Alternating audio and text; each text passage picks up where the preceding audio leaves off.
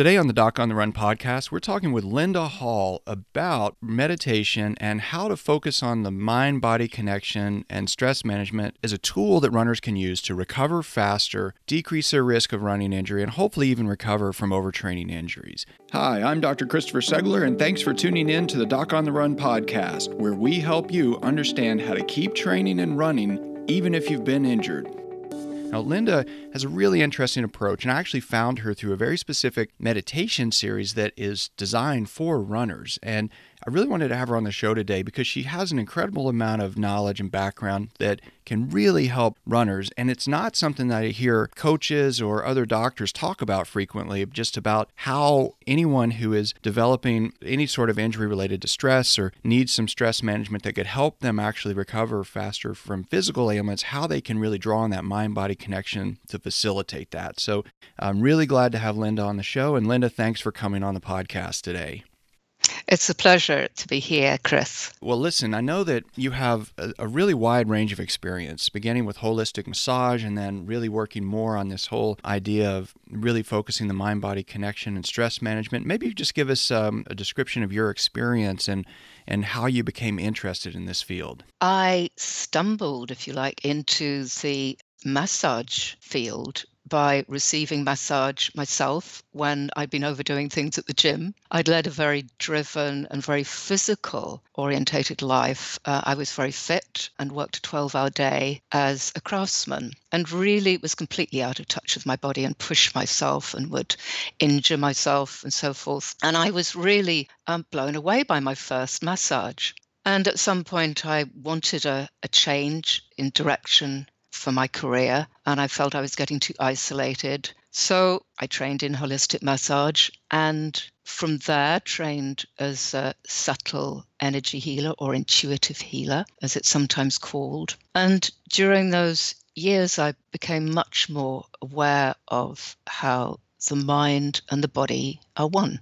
They're one whole. They're not disconnected. They can feel disconnected because maybe we've learned to get out of touch with our body for all sorts of reasons. And I learned the benefit of getting more in touch with what the body houses, the emotions, the body's memory, if you like, and as a way to release stress and get to know yourself more. Now, somewhere along the road, a few years down the road, I, as a legacy of driving myself too hard for many years, and also a bit of genetic predisposition thrown in, I became ill with chronic fatigue syndrome, ME. Some people call it burnout. And over the years that I had that, which was about 8.5, I became aware that the practice of meditation really helped my system to move back towards balance.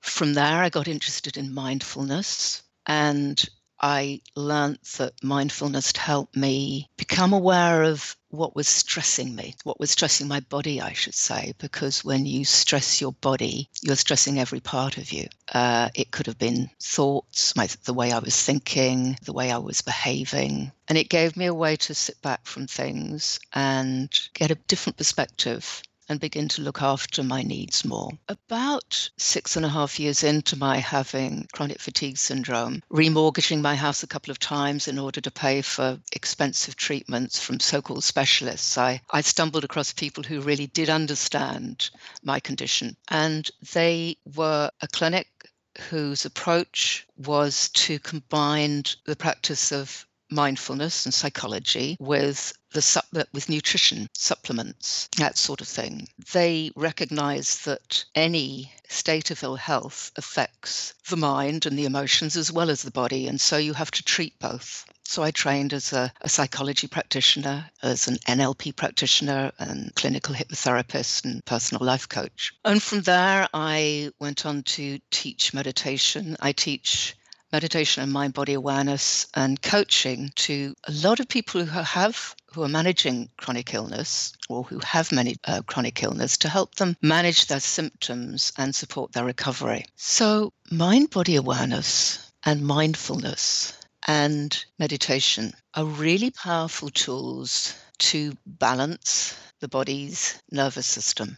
What I have seen is that there are interesting groups of runners, and because I'm based in the United States, much of it has to do, I think, with two things. Part of it is the drive that endurance athletes have to develop in order to be successful. They have to be very focused and very disciplined, and many times we sort of have this almost badge of honor of self-deprecation in terms of physical workouts, that the harder we push ourselves, the more successful we will be. That also, of course, in places like San Francisco, where it's extremely expensive to live, people are very driven. I'm sure there's much of the same thing in London. These people do the same thing in their business and personal lives as well. They're very, very scheduled, overstressed, overworked, and they start to eliminate the mind-body connection as a strategy. And I think that actually ties into the Western medical approach, which is highly specialized and compartmentalized. And it's widely dismissed, I think, by physicians, at least in the United States. As physicians, we're taught you fix that problem. And much the same way as an automobile mechanic would fix a car. You fix the broken alternator, you fix the flat tire, you fix the wheel bearing, whatever is broken. And we actually, when I see doctors at medical conferences discussing these things, it's the same approach. They all talk about that specific problem, and they never talk ever about the amount of cortisol circulating in the patient's bloodstream as a result of the stress that has accumulated from their overscheduled lifestyles, and even the stress associated with that disease state that sets upon them. How do they start to get themselves back into that? Because many athletes, it really is about drive for them. And so many of them will actually try to just eliminate the mind-body connection, either training specifically with loud music or do these workouts on spin bikes, and even when running on a treadmill with sort of a guided routine, almost like being in a spin class, but on a computer. And that further removes that whole connection, because then they're focused on this other thing other than how they actually feel. How do they head back in the right direction?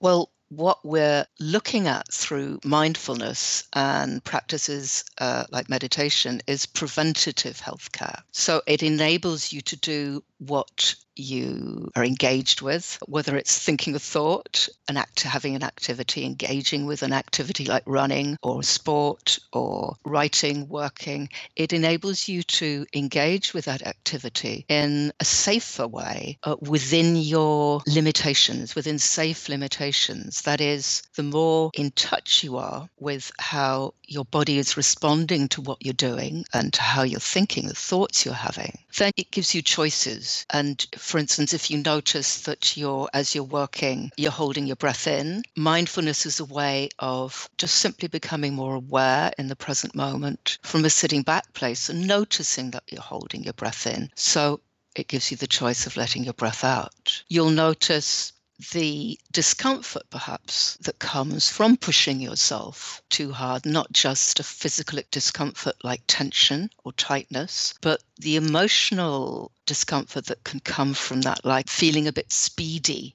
inside or beginning to feel a bit overwhelmed. So you can again use that awareness to sit back, breathe out, and take a little bit of space for yourself. Take things at a different pace. And in order to practice mindfulness, you really don't have to enroll on an expensive or arduous course to train in mindfulness. All it takes is every day just pausing in the moment, not just when you're running, for instance, or doing whatever activity you're hoping to make easier or improve by practicing mindfulness, but during any time during the day, pausing, noticing where you are in your head, because where you are in your head, your body will be too, even if you're not aware of that. Even if you've cut off from your body, every thought you have sends zillions of messages instantly through neural pathways and to connect to cellular memory that triggers hormones and chemicals which you'll experience as feelings or sensations. And it will take you into a particular state. It'll perhaps trigger what's called the body's stress response or the relaxation response. And I think we ought to look at those two natural bodily responses in a moment more in detail to see the real main benefits of practicing mindfulness and meditation to help you not only do what you're doing safely with awareness, so you're in the moment, and as I said, you're in touch with what's happening to your body. We all know that accidents happen, whether it's at home or in sport or doing anything, when we're not aware, when we're not mindful and paying attention. It not only helps us do whatever we're doing more safely, but with less energy, and it helps us to release tension. Tension is a big energy eater. It helps us to release anxiety. Anxiety is a big energy eater. So if we're anxious about something, if we're already tense, that's using up a whole load of energy that could be going into what we want to do, like running. So I think in short, when we're looking to support the body to operate effectively, whether it's healing an injury or engaging in an activity, that physical process is supported by positive, relaxed state of mind. And mind-body awareness and mindfulness supports that process on several crucial levels. And I think to understand it more, we need to look at the role of the body's autonomic nervous system. Now, the autonomic nervous system is part of our nervous system that operates automatically outside our conscious awareness. And it regulates all our body's major natural systems, including breathing, heart rate, blood pressure, and digestion. And it also affects the immune system, which is interesting, and the body's ability to repair.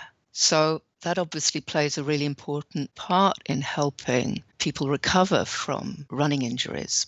So the nervous system is divided into two branches. The sympathetic branch governs what's called the stress response, sometimes known as fight or flight, because it puts the body in a state of high alert. It originally evolved to keep us safe from danger. And it helps us to respond quickly to unexpected situations, like if we're about to step onto the road and a car is about to cross our path. It helps us stay safe and step back on the road quickly. It triggers a release of stress hormones, which can be like cortisol and adrenaline, which can be really useful in terms of keeping us going, and they can mask pain. So I know from my own experience of having exercised down at the gym that it can be used as a way, when we've been driving ourselves to a point where we feel like we're performing well, we lose touch with actually what our limitations are, what we can do. And any discomfort and pain, perhaps, that's going on underneath the surface is possibly being masked by the release of those stress hormones. So it can help and hinder us. The other branch of the nervous system, the parasympathetic branch, governs the relaxation response, which promotes healing and is the body's natural restore and repair mode. The relaxation response is seen as the optimum state for healing. This is the state we want to be in when we're healing injuries, in order to allow the body the best possible chance of repair. One of the reasons I really wanted to have you on the podcast was to talk about the possible link between training injuries and chronic illness. And I haven't really found much written about this, but later this week, I'm giving a lecture at the International Foot and Ankle Foundation meeting, and specifically the topic is recidivism in runners and what doctors can do to prevent re-injury. And I was doing all this research about running injuries and what really links people to injury. And if you just do a search on Medline in the medical literature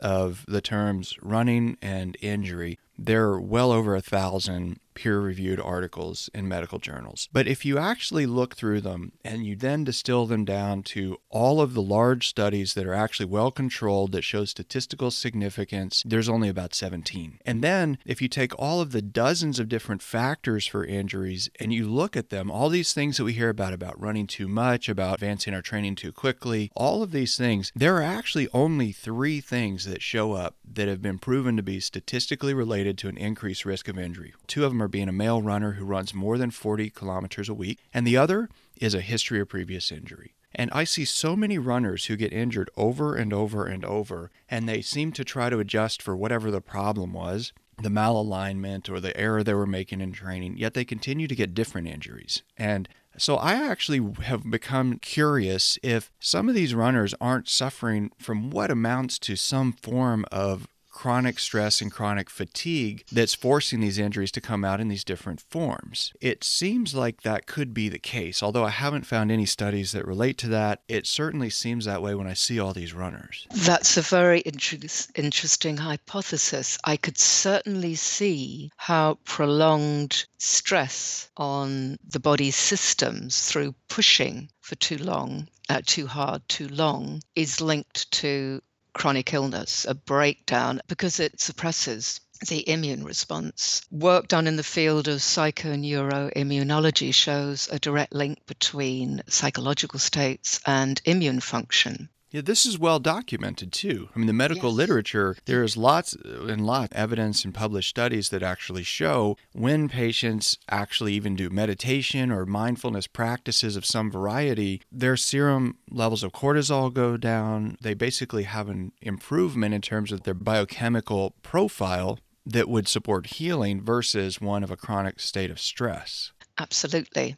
We find with people who become ill with chronic fatigue, there are certain personality types, achiever types, perfectionist types, as well as the anxiety types and chronic helper types. But it's very often the achiever types and the perfectionists who have learned not to listen to what we might describe as being normal, healthy limitations, signals that their bodies give out that they need to just pull back a bit, rest, eat a meal, have a drink of water, and so forth. I can see how someone who has a history of injury through not taking care of themselves, through not being mindful, through not taking their well-being into account, could also go on to develop some form of chronic illness because their immune response is constantly being suppressed. How do you coach people to do that? If someone is one of those really driven type A personalities, they really do have this belief system that has been reinforced with achieving specific goals as long as they work hard enough and dedicate themselves enough, but then they develop some sort of burnout or overtraining, stress-related, whatever you want to call it, syndrome. How do you get those people to really start this mindfulness approach? This is the Doc on the Run podcast. Don't go anywhere. We'll be right back. What's a virtual doctor visit? The idea of not running at all while waiting for my foot to heal was simply depressing. I really needed a second opinion from an expert, someone who specializes in helping runners. What you'll get from Dr. Segler, in my experience, is expert runner and medical care that's individualized for your needs. I left with actionable steps to recover from my injury. Dr. Segler is different, and I felt heard, didn't feel patronized, and I felt like he prioritized getting me back to running as soon as possible, as much as I did. I just couldn't see sitting around for 6 weeks knowing my hard-earned fitness would vanish. I know Dr. Segler is an expert, and I wanted to see him in person. But frankly, I just couldn't afford the cost of a house call. I saved enough money to pay for my next marathon registration. You'll have an appointment with Dr. Segler, whether it's via Skype or on the phone. You can expect, 1, he's going to be on time. 2, he's going to be able to spend more time with you than the typical visit in a doctor's office. And both of those are going to result in a more effective diagnosis and treatment plan for you. I'm a young woman in the Philippines, and I hurt my ankle yesterday. I just wanted to say thank you, and that it's such a relief to be able to find a website like yours and get some information when I'm in a place with little to no medical care. So I just wanted to call and say thank you. You're awesome. Book a virtual doctor visit and get a second opinion online today. Welcome back to the Doc on the Run podcast. How do you get those people to really start this mindfulness approach? Because I have talked to lots of those kind of athletes who truthfully will say they've tried meditation, but they can't sit still long enough to do it. And they obviously have to make some big shift to even begin. So how do you get someone started on that path? Slowly. Generally speaking, with someone, the sort of people that I work with who have chronic illness, they've become through being ill and through being anxious about being ill and their life having changed, through discomfort, pain, anxiety, frustration, impatience, self-criticism, they have become aware of their body and being in a state of stress. So there is a big incentive. Perhaps there's a bigger incentive to begin with for them to put into practice something new than there is for somebody perhaps who's doing fine, but has been told, well, this is going to be good preventative medicine for you. I think that an incentive might be for that sort of person, for the person who hasn't perhaps developed an injury yet and is doing okay, but wants to look after themselves, is that they're going to perform. It actually can enhance their performance through helping them release stress, through helping them engage with the activity of running so that they're running less on adrenaline and more on, or as much on, their natural energy fuel tanks. It'll take less out of them. Through engaging with something like a practice like meditation just for 5 minutes, it can make a real difference. You don't have to sit for 20 minutes. Just sitting and becoming aware of your breathing, perhaps beginning to slow it down without trying to direct your breath or force your breath to change, but just coming down into your breath and allowing the out breath to become more so that as you breathe out, your body begins to release some of the tension. Along these same lines, Mark Allen is maybe one of the most famous triathletes of all time. And for years, he was trying to win the Ironman World Championships. And yet for years, Dave Scott kept going home with all the titles. And Mark started working with a guy, Brent Secunda, who's a Huichol Indian shaman. And he started doing these intensive meditation sessions and spiritual healing sessions with Brent. And he attributes his immediate change in success to going in the middle of what was his biggest training block in the summer to actually go on these retreats and do this work that was really meditation and spiritual healing. And he said that his training partners, his friends who were triathletes, they all thought he was crazy because he was taking time off in his biggest build phase to go off and do these meditation things. And yet now Mark and Brant work together to actually teach athletes how to use these techniques because it was instrumental for him and it was life-changing for him. And then he won the world championships over and over and over after that. And he talks about how he had this sort of sense of release that allowed him to actually then perform at his highest level and that had been held back. And it's really interesting. Absolutely. If you think in terms of how that would have allowed him to release emotional and physical and mental stress, which would have freed him up to be more focused during his run, and also would have created less tension within his body for his run. So all his energy, all his focus could just go into his activity and his goal. And it's interesting that Olympic athletes, part of their training is visualizing winning and visualizing positive states and really exploring positive mindsets and creating positive anchors, which help train not only the body, but the mind to get to where it wants to. Because if you see every experience that we have as being recorded in the body by neural pathways, what you're doing is through focusing on positive images in your mind and through making positive statements about your performance, strengthening the neural pathways that will help you get there. And the more you do that, the more that can become a habit. So you can use positive self-talk, positive visualization, not just about your performance. Imagine yourself, for instance, performing in the way just as you know you should be, mindfully, with joy, you could say, and as much ease as possible. Just really hold that visualization in your mind and keep bringing it back. Think of certain phrases that you can say to yourself that will support you to take you there. Because we all know that if we tell ourselves that we're not going to be good at anything, well, that's what's going to happen. This is an interesting segue because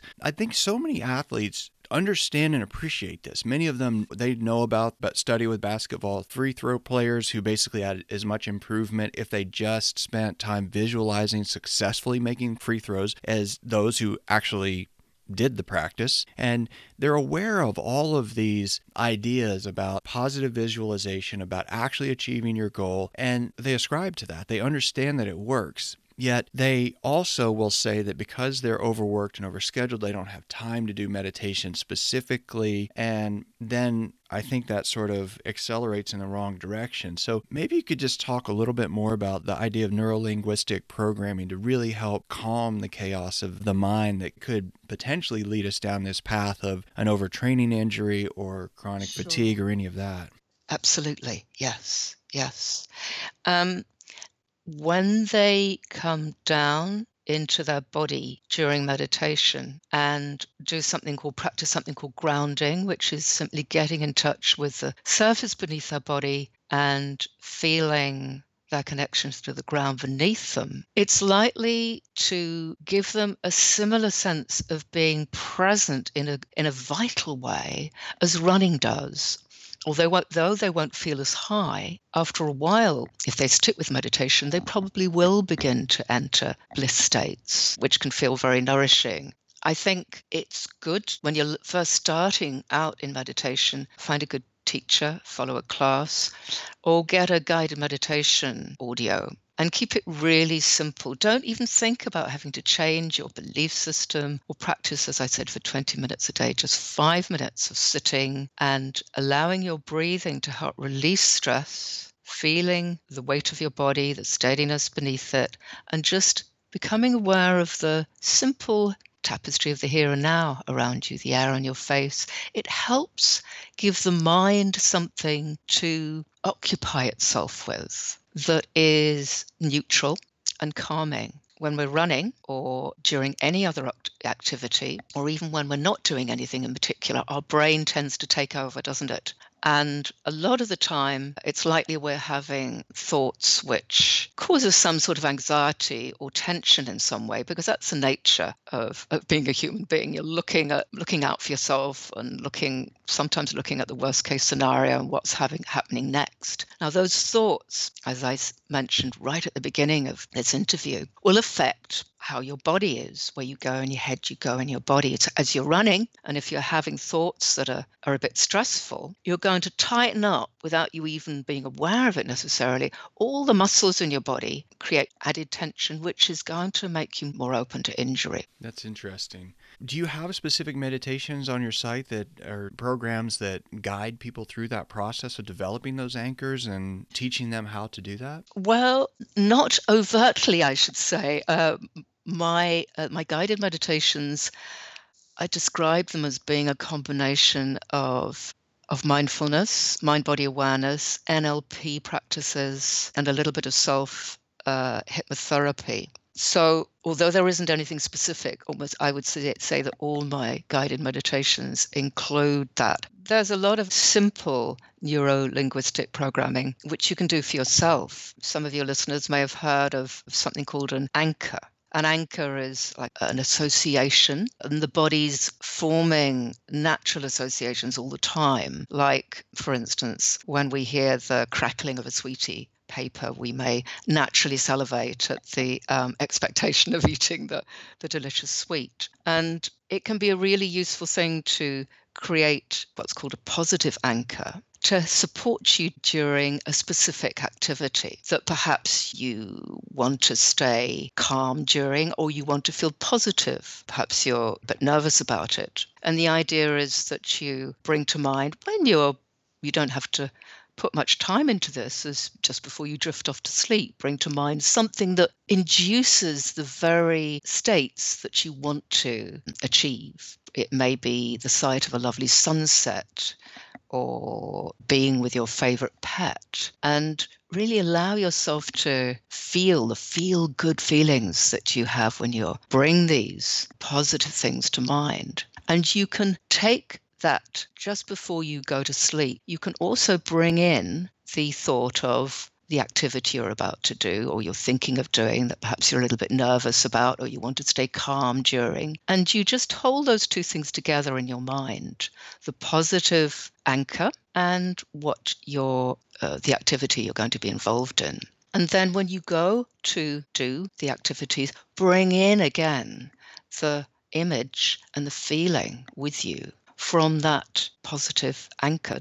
And the chances are it'll bring with it, it'll induce the same positive state that you want, either to feel calm and steady or feel more confident or whatever. And that's really quite a simple way to create your own positive anchor. What we haven't touched on yet, and I'd really like to briefly, is the role of self-compassion and being kinder to yourself in all of this. That I think is useful, yeah. I know we could have a whole interview on that, but when we're in that achiever state, when we're pushing ourselves too hard without realizing it, we're actually being unkind to ourselves. Our body is the best friend we can have, and if we treated our friends like we do our bodies or ourselves, we wouldn't have any friends.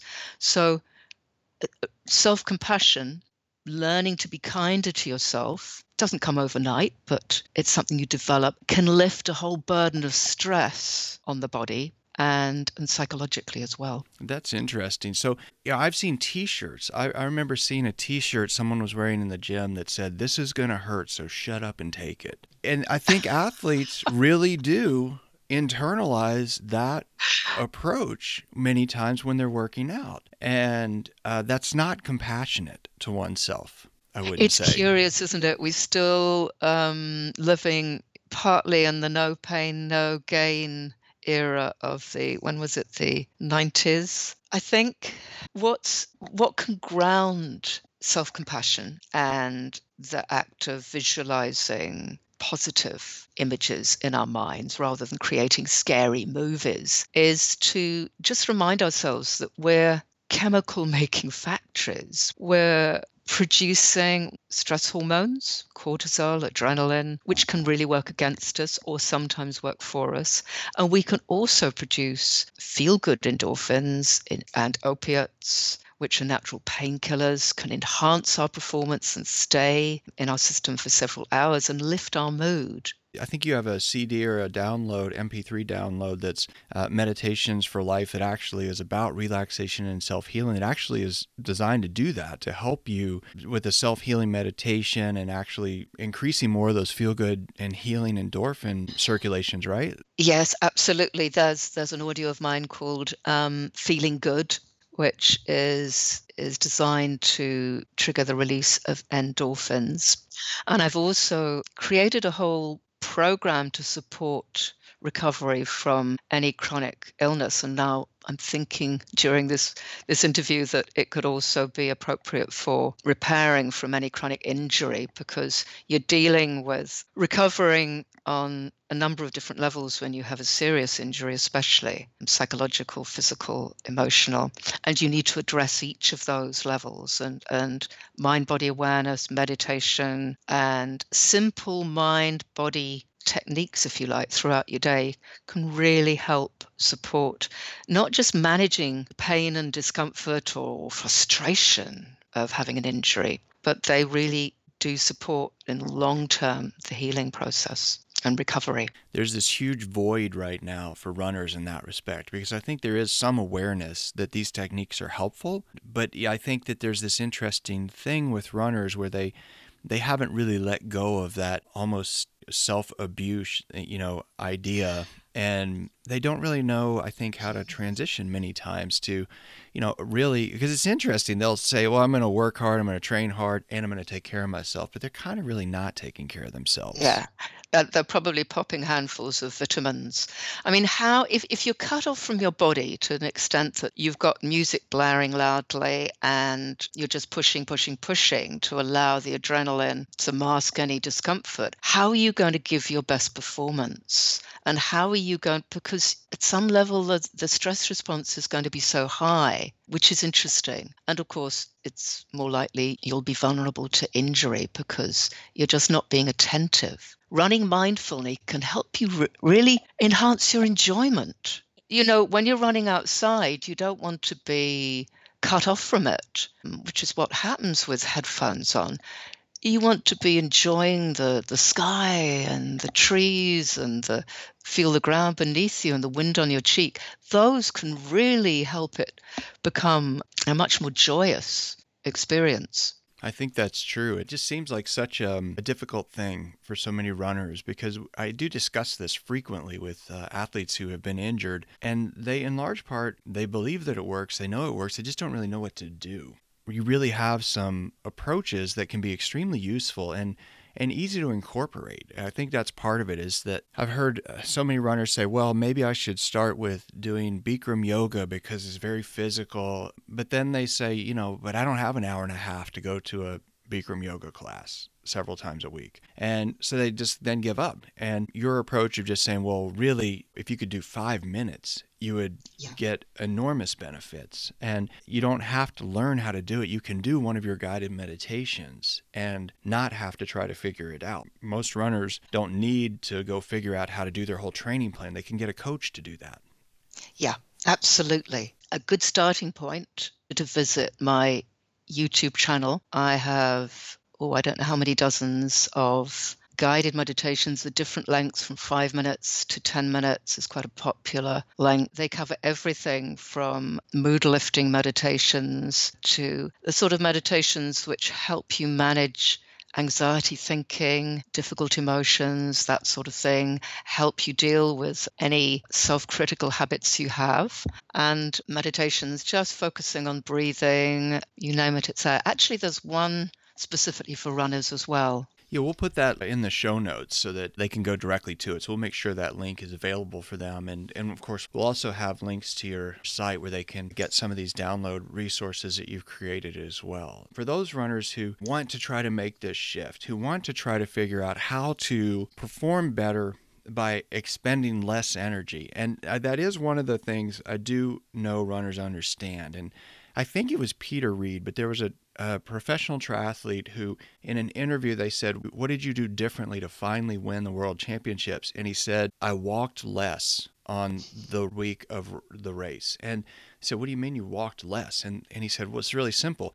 Normally, we show up and we go to interviews and we go wander around the expo. And he said, I drove as close to every single thing, and I didn't go to anything that wasn't essential because there's only so much energy to go around, and I wanted to use it on race day. And if you take all of this energy and you put it into stressful tension, anxiety, all of this sort of spinning thoughts about all of the things you need to do, and you're not able to clearly focus, that's all energy that's being expended, and that's energy that can be used for increased athletic performance. It's energy that can be used to heal damaged tissue from your training, normal course of training, or from an injury. But there is only so much energy to go around. In terms of people trying to reach out to you directly, to get coaching from you, to get more help, to get your guided meditations, what's the best site for them to go to? The best site is my YouTube channel, Linda Hall Guided Meditation. There's a wide range of free resources, as I mentioned. They can also contact me. There's a link through to my website, and they can drop me an email from there. Get in touch. I mean, you have an incredibly popular YouTube channel. I think the last time I looked, you had over 2.5 million views or something crazy like that. So I know it's a very popular channel. So obviously you provided an enormous amount of benefit to millions of people already. But I think that there's certainly a large group of our audience who understands and knows that this is something that actually could benefit them if they can just realize that it really doesn't take as much time to start reaping benefits from self-guided meditation, from some neurolinguistic programming, that they really can get an enormous benefit in a very, very small expenditure of time. Yes, and they can use the skills that they've learned, they're soft skills. They're things that they already know how to do, but they don't necessarily do them consciously. They can take these skills into their day-to-day life as life tools throughout their day, as something that just becomes more as a natural thing to help them look after themselves better, manage their energy, and all of that stuff. Well, Linda, it's really been fantastic having you on the show. I'm grateful that you're able to take time out of your schedule and come on for the interview and share all of your knowledge and background with our runners today. Are there any final thoughts you have for runners? Be present, have hope, be positive, be kind to yourself, and you'll get there quicker than if you're hard on yourself and you push yourself too hard. That's something that we probably all know, but we don't all necessarily do. thanks again for coming on the show. Hopefully we'll be able to have you back again to talk about some of these topics in even more depth later on individually, because I think there's really a lot to cover here that's really an untapped area for runners to develop not only better performance, but, better peace and balance within their own lives. Thank you, Chris. If you have a question that you would like answered as a future edition of the Doc on the Run podcast, send it to me, and then make sure you join me in the next edition of the Doc on the Run podcast. Thanks again for listening.